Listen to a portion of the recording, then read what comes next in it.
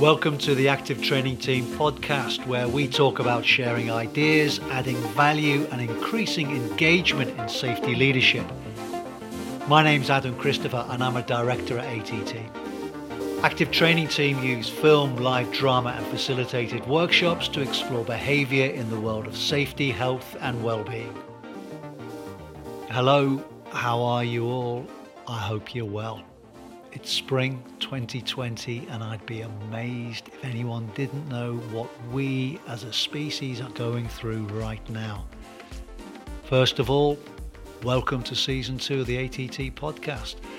We're launching with a special 2-part episode focusing on, you know what, we're in the midst of the COVID-19 pandemic. I'm currently at home, like just about everyone else I know. Now, I think this coronavirus has really brought into sharp focus how aware we all need to be of the impact that our individual behaviour has on our collective safety, health and well-being. You might be a key worker out in the field, or somebody trying to stay sane, shielding at home, or maybe you're stuck indoors educating your kids and trying to get some work done. And when we do venture out, it's clear just how seriously or not those around us are taking that collective responsibility of staying safe. As I said, I'm at home with my family, which of course has its challenges alongside its privileges. But the phrase "a new normal" is definitely at the forefront of our minds at ATT as we consider how we respond to the challenges of working under lockdown. But what about our colleagues on the front line of construction? You'd be hard pushed to find a higher profile or more controversial infrastructure project in the UK at the moment than HS2. Very recently, I had a socially distanced conversation with Lee Davies. Lee is Costain's key accounts director for HS2 and is a member of the joint venture board for delivering HS2. We've split the interview into 2 mini podcasts about how construction and industry as a whole can respond to and perhaps improve as a result of the COVID-19 crisis. So here's part 1 of my chat with Lee. Lee, tell me what the state of play is from an operational perspective on the HS2 project that you're involved with. Yes, okay. So HS2, the client, has been very encouraging of the contractors to, wherever safe to do so, maintain work and maintain the activity of the economy. For some of our operations, we paused when the social distancing requirements were announced. But generally, we've worked through safe ways of working, new ways of delivering things. On our Enabling Works project, we're pretty much 75-80% now back engaged and back working. The last 25% is we are working on getting that work to start again. They're a little bit more challenging in making sure we can do them safely and effectively. But generally, we are back at work in maybe a new way, but certainly in a safe and way that respects the health and the well-being of the people who are involved. Everyone's talking at the moment about the situation we find ourselves in, and it pretty much is focusing on the understandably negatives that COVID-19 has brought to the world. As a glass half full type person, I just want you to tell me a little bit about what you see are the good things that are coming out of the situation we are in. It's sometimes hard to see that, isn't it, when you feel in a bit of despair and the difficulties, and you see the grief of some people with lost family members, and you see the sacrifices that people are making, such as people who work in a health service. But you do have to look beyond that and look at the things we can do to maintain our people in work and maintain progress on our projects, and also look at the positives that you can see emerging from the challenging times. Crises like these are always the mother of invention of new ways to work and new ways to achieve things. So certainly there are the emergence of new and improved ways of working alongside the challenging times we see for many people. What are the positives, do you think, from this, from a personal perspective, but also you're quite right, from a professional perspective? What's going to come out of this, do you think? So it's interesting. What's new for me is the emergence of a large beard. I last certainly went out to work, but went out pretty much for anything on the 18th of March. Interestingly, I found I can be pretty much as effective here as I ever was heading in and out of London or in and out of my projects. There are a number of things I can't do, but while my projects haven't been working, they haven't been as important. And there's lots of things I certainly can do. There is a shared, I guess, ownership, shared responsibility that's been brought about by the common threat that COVID-19 has brought to us as a species. And so there is a lot of debate and discussion and sharing of ideas, I guess, and perspectives. But I'm interested when you said that, you've discovered you can be as effective working from home as you could be when you were, I guess, in the office or on site. Specifically, what are you talking about there? Yeah, I'll answer that in a second. I think part of that effectiveness is because we're all at home rather than at work. So you certainly don't feel left out or missing. So in particular, the use of technology, the use of my home internet's never had such much use. Most of the work I used to do, I can still do. I can connect with my client and get with HS2 and their various people and parts of their organisation. I can connect with my project teams. I connect with my head office teams. I can connect with my supply chain. We've got bidding documentation that's in at the moment that we're responding to. There's very little that I previously did I can't do now. The only difficult bit is I can't get to my site until recently. And then we had a conversation with one of the guys on site who operates the drones that we use, and he's able to put a drone up, and almost real time you can see the operations on site proceeding. So it feels like you're almost there. But you get a better view than normal because I'm about 20 foot in the air. It is strange times, but it is very strange for me how effective we can all be being remote from our operations. How much of this do you think we will take into the future, what you've just described? I think a lot of it. I think that the new normal is going to be different. We had a briefing from our chief executive last week, and he talked about getting back to normal. And it was interesting. The biggest thing that the questions and the response after that with him was all actually about we're heading for a new normal. There are some lasting changes which I think are very proactive going to get taken forward and generally be improvements to the way we work. There's lots of things about the way that we work and the way that people perceive things. I think another example of that as well is actually appreciating people who work from home who might be managing children or caring for elderly relatives at home, actually how challenging it is to work from home. You're right. It's not necessarily an easy option, is it? It can very necessarily be quite a challenge, but you can achieve a lot more if you make it work for you. There's lots of things we've noticed. The use of this emerging technology, I think, will get greater. The ability to see what's happening on your project remotely. I think being able to look into the real time action cameras and drones and that sort of thing, and be closer to the activity with not being there. And I think a lot of our workforce, I think we'll find that we'll start to do things with less people. Certainly, less people in the at-risk zone, if you like. Less people with PPE on is a good example of that. We ask our people to wear PPE because we consider our sites are dangerous. I don't think they should be dangerous places, but notwithstanding that, if you can have someone who doesn't need to be in a zone of PPE, they must be in a safer place.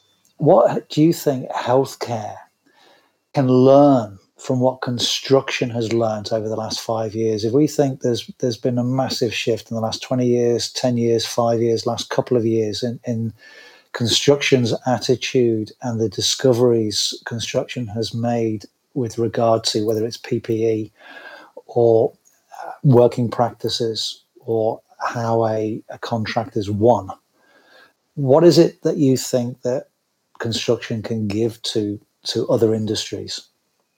Until we get a cure or a vaccine for CV-19, then humanity's response to the threat that it poses is purely behavioural. In other words, it's social distancing, and it's the discipline of people to respond to the necessary behaviours that will stop the virus being transferred and spread.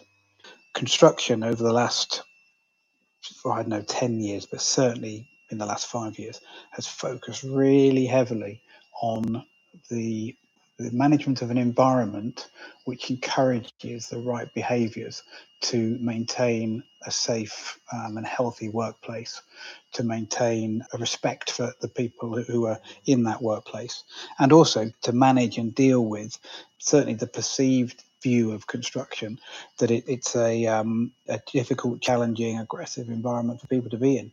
We've worked really hard on behavioural science and on an emotional response to the people naturally have to one another to maintain what I think is a much more healthy and a much more collegiate and a much more inviting environment for people to work in. And I think that's construction's had to do that by necessity. But the lessons and the techniques we've learned, I think, are one of the key things that we can help other industries with. And what does that look like in construction? From a practical level and also from a kit level? It looks like when somebody first arrives into a construction environment, onto your construction site, it has a first impression, which is professional, impressive, which is invested in, which money spent on, which puts people in a very positive frame of mind about what you're going to do together. It looks like good quality communication and briefing. It looks like good quality welfare provision and office provision. It looks like somewhere you're going to enjoy being rather than somewhere you're going to just be wanting to get home. It has the look of respect for everybody who's involved in construction. And that's the first thing we do to condition people to expect their behaviours to respond to the quality of the environment they first see. And this is the direction construction has been going in the last 25 years, and certainly in the last 5 years. How can we make the environment people work in safer and healthier to work in short, medium, and long term? And I guess what COVID-19 has done is encourage certainly those working in construction to think more like that. But what I'm wondering is how much more other industries can now look at the groundbreaking, forgive the pun, that the construction has been doing in keeping people safe from appropriate PPE to not a one size fits all in every sense of that expression, PPE, to taking people out of the danger zones. And how much, I wonder, will people want to learn from construction? How much do people see construction as somewhere where they can learn, lessons can be learned? Wow. All the while we are perceived to deliver late and over budget, people don't think they'll learn very much.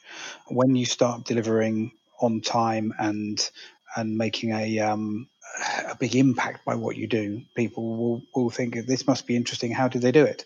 So when you start showing the sheer skills involved, people will be interested in learning the lessons. Thanks to Lee Davies from Costain for joining me down the line from his home. I think that's a really crucial point to end with, that until we can find a vaccine for COVID-19, our success at keeping each other safe is dependent on how we behave. The top end of the construction industry has undergone a massive change in attitudes towards safety, and I think many other industries across the board could learn valuable lessons from it. In part 2 of my conversation with Lee, we talk about, amongst other things, the practicalities of maintaining social distancing on HS2. Find that alongside our other episodes on our website, iTunes and SoundCloud. If you're interested in well-being at work and safety leadership, there will be something there for you. And if you've got any feedback or ideas for future episodes, please get in touch. You can find us at activetrainingteam.co.uk on Twitter and LinkedIn. We'd love to hear from you.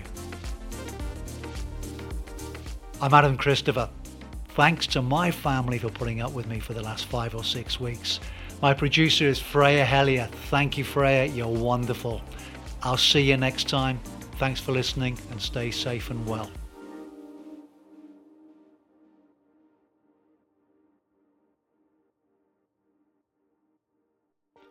Welcome to the Active Training Team podcast, where we talk about sharing ideas, adding value, and increasing engagement in safety leadership.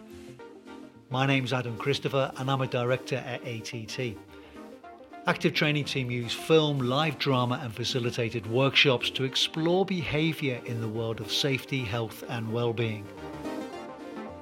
This is a second of a two-part episode looking at how the COVID-19 pandemic has impacted the construction industry. I spoke to Lee Davies. He's Costain's key account director for HS2, and over the past couple of months he's been rapidly adapting to working with social distancing and lockdown.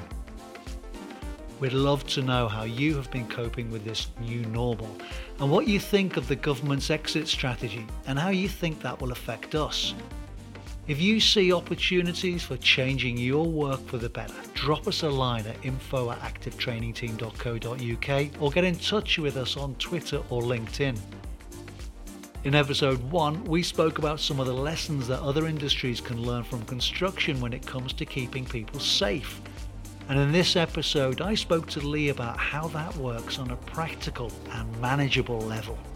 And I started by asking Lee, what's next for construction? In the short term, it's achieving the workload we can and the production we need in an efficient and cost-effective way. At the moment, I would say, from my point of view, that the works that I'm involved with, the construction work, we're probably about 75 or 80% back to the number of operations we had before the lockdown in middle of March. So we've managed to find a way of get 3/4 of our work up and running again in a safe way, in a way that respects the social distancing requirements and the health and welfare of our people, but also of the communities in which we work as well. So there's a 25% to restart, and that'll be that's a harder 25%. That's the one that use more people in close proximity to each other. We've got to find a way of doing that. But we've also got to find a way then of making it cost effective. At the moment, it's very much been a work out how you can get back to work. Now we need to refine that. So what happens next? Refine our working methods to continue to respect the behavioural requirements that are on us to manage the COVID-19 epidemic, and particularly to respect the social distancing, but also to make our operations effective again in terms of their productivity and their cost effectiveness. So that's next. And then it's to start to really make the use of the emerging technology and the ideas that will come out of and be invented in response to this crisis. I'll just give you a small example of one, if you like. That for many years we've had proximity sensors fitted into large bits of machinery, which will warn the driver if an individual, if a person comes within the radius of that machine. Now, there's no reason why they can't be personalised. And you can set your 2-meter zone, and you know that you're going to get a buffer, an alarm, maybe in a little earpiece or maybe on something you wear on your wrist or something, that will warn you when you're getting close to someone else wearing one of these proximity sensors. Now, that kind of invention, which I've read about and we're making some inquiries about, would help us with the behavioural reminders that you need to maintain that discipline. That is our closest, our biggest weapon we're using in response to COVID-19. I guess while people are still in a perceived danger zone in construction, they've got enough to be thinking about. And on top of that, now we want them to be thinking about the whole social distancing, whether it's 2-3 meters, as well as manual handling, good housekeeping, barricading holes and what have you, falls from heights, all clipping on, all this kind of thing that we hope become second nature to most people. I mean, is there only a certain amount we can retain? Is there, or is there not? Well, I think that's a good point you make, though, is rules and regulations.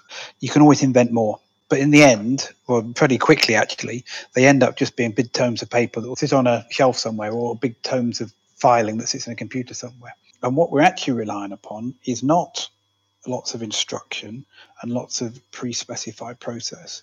We're actually relying on good communication so everyone understands what we're doing, and then their own behaviours are natural, almost innate, and almost just the way you would react to the environment you found yourself put into. We need our response to COVID-19 and everything else to be almost a innate, natural human response, because if it's like that, everyone will get it right. So it's about a modified behavioural response to what we need, rather than just more and more instruction. And that's something that really comes from improved engagement with the workforce. And I've noticed through the CV19 period that our start of shift and end of shift engagements have improved massively. And our involvement in the whole of the workforce, in how we go about going to work, has increased. This is new times. We've had to ask the workforce about what they think.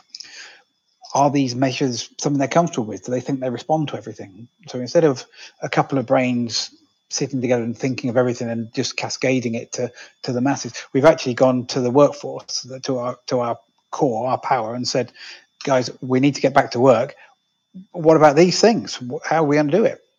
And that feedback we've had, that positive feedback, that support, that team spirit has been really strong. And I think is another one of the key things that we need to capture, and not just use in time of adversity, but have it as the norm, have it as the new norm.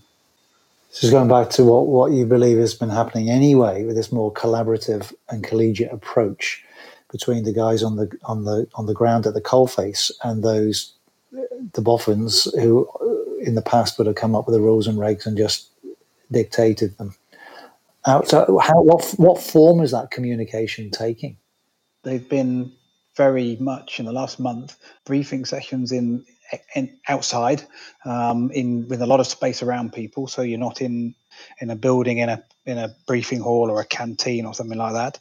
They've taken the space of feedback on mobile phones and the apps that people put on mobile phones. It takes the form, I think, of more communication in terms of verbal communication, more talking, and that requires more listening. And I think a willingness to help each other because we are under threat and under crisis. I think that changes people's attitudes. It gives a willingness to listen. All those things, I think, are an important aspect of that communication we've seen improved. What are people feeding back that you feel is good in the current environment we're in? That we're making provision for them to travel to site, that we're making provision, good briefings, that we're making better provision for their welfare so they can come to site confident they can maintain their social distance. We're giving them authority to travel letters and giving them a status that giving them support for the fact they can come to work. We are working hard to maintain their economic activity. And how necessary do you think it is to remind people that if you are showing any symptoms, or any of your family members are, what needs to be done? Yeah, really important, isn't it? I think so. Because we can't test and screen every single person every single shift, we have to rely on a self-declaration at the start of every shift. You have to sign to say that you're fit, you no known symptoms, and you're not screening others and that sort of thing. That's a self-declaration, relies on people's integrity and their personal discipline. We may find it's possible to do more testing and screening, temperature screening and fairly quick testing, if that may come available to us, and it may prove to be a good thing to do. But at the moment, it's very much a self-regulated self-declaration that you're fit and suitable for working. I'm wondering what's the provision, Lee, from with taking into account social distancing, if someone hurts themselves at work, physically hurts themselves, from a first aid perspective? Yeah, so emergency planning and emergency preparedness is something we thought quite hard about. We've done similar to you might see in the hospitals. So our first aid kits and our emergency responders, similar to what you see for the paramedics, have available to them mask, gowns and face shields. So that would be what they'd put on before they responded to an injured person. But that equipment is all available in every first aid kit. Lee, as ever, always a pleasure and a delight talking with you. Thank you very much for your time, and I look forward to the next time. Okay, that's fine. Thank you, Adam. Thanks to Lee Davies from Costain for his insight into how a huge project like HS2 can maintain progress under such unprecedented circumstances. I think this goes to show just how flexible and responsive an industry construction can be. At ATT, we're looking at how we need to change as well, how we can utilise emerging technology and embrace it to improve and adapt what we do without throwing the baby out with the bathwater. As Lee said, crisis is the mother of invention.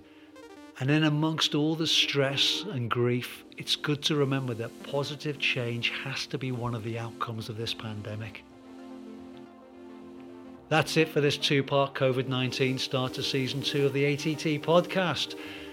But I'm sure we'll all be thinking as creatively as possible to manage developments over the remainder of what is surely going to be the strangest of years. We've got an episode in the pipeline about getting young people from all backgrounds into construction, and you can find the whole of season 1 on SoundCloud and iTunes. Just search for the ATT Safety Leadership Podcast. And if you've got any feedback or ideas for future episodes, get in touch. You can find us at activetrainingteam.co.uk on Twitter and LinkedIn. We love hearing your comments. I'm Adam Christopher. Thanks to everyone at ATT. Thank you to my producer, Freya Hellier. Thank you, Freya.